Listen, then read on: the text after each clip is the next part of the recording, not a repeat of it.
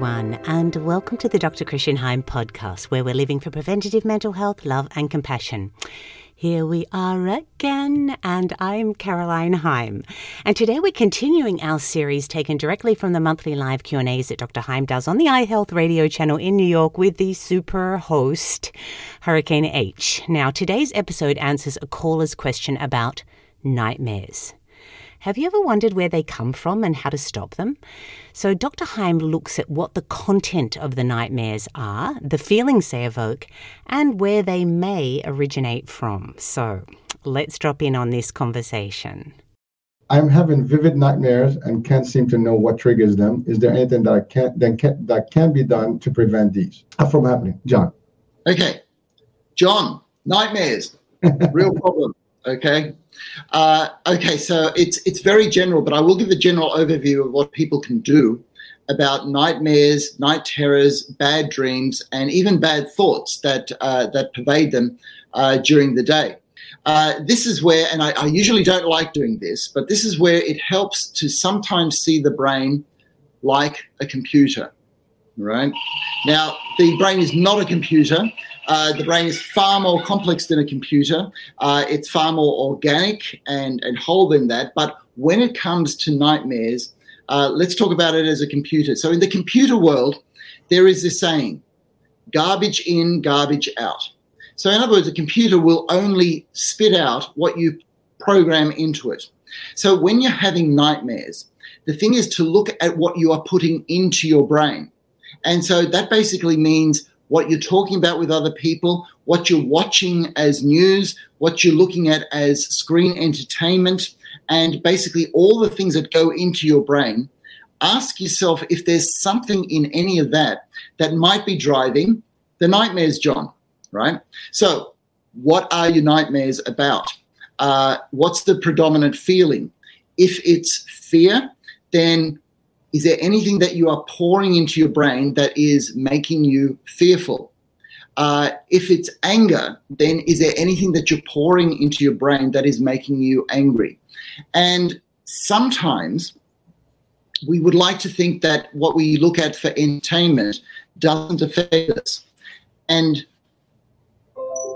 it probably is okay in the long run, but if you're getting nightmares, then you would like to do what you can to keep that under control. So for that question, Hurricane, the answer is to look at the inputs, to see what you are putting into your brain, to see if there's anything that you can control, because the subconscious part of the brain becomes such a huge world that it is very difficult for us to get a grip of what it's capable of. All of our memories, all of our emotions, but all things that we put into it on a day-to-day basis meld together to create this experience that we still don't understand called nightmares.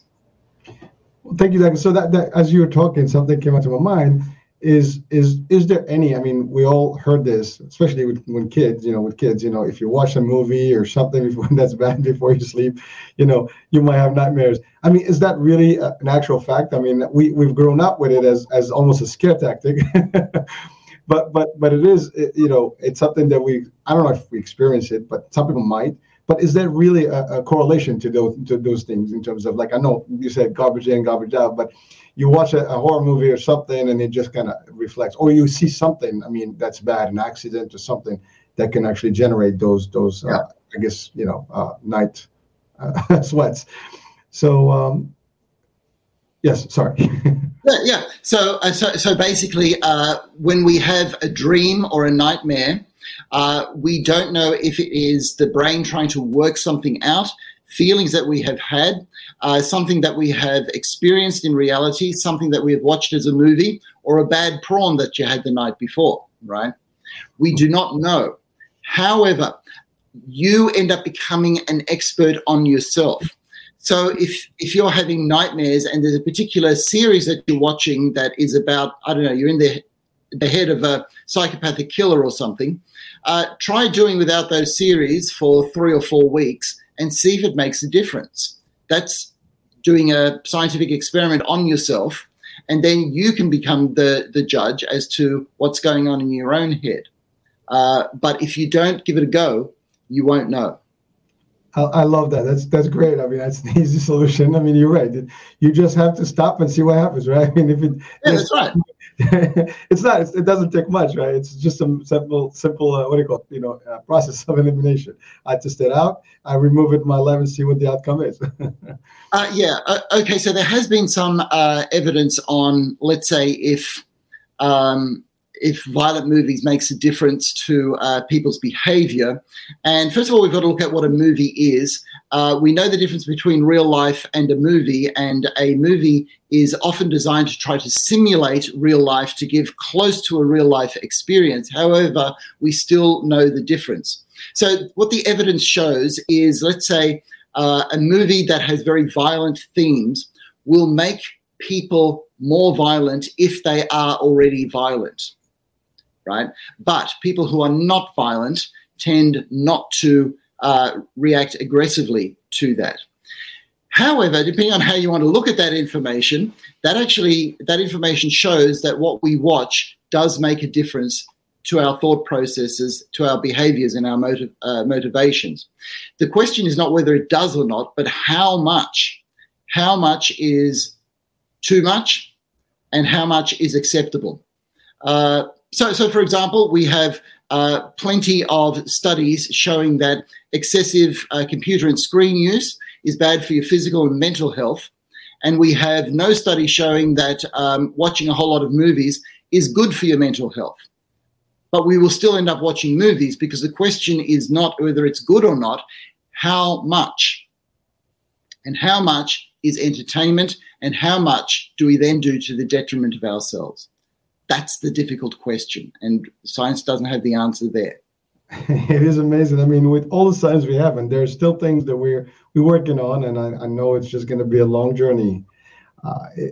Thank you, by the way, Doctor, for. Oh, that's all right. Okay, so garbage in, garbage out, huh? Okay, so we think it's not going to affect us, but it does. The images get in and replay through our dreams. So I guess the reverse is true. Watch happy, uplifting things and then you get good dreams. Definitely preferable. Remember, if you like these podcasts, please subscribe, spread the word and recommend them to others. Happy dreams until we see you next time.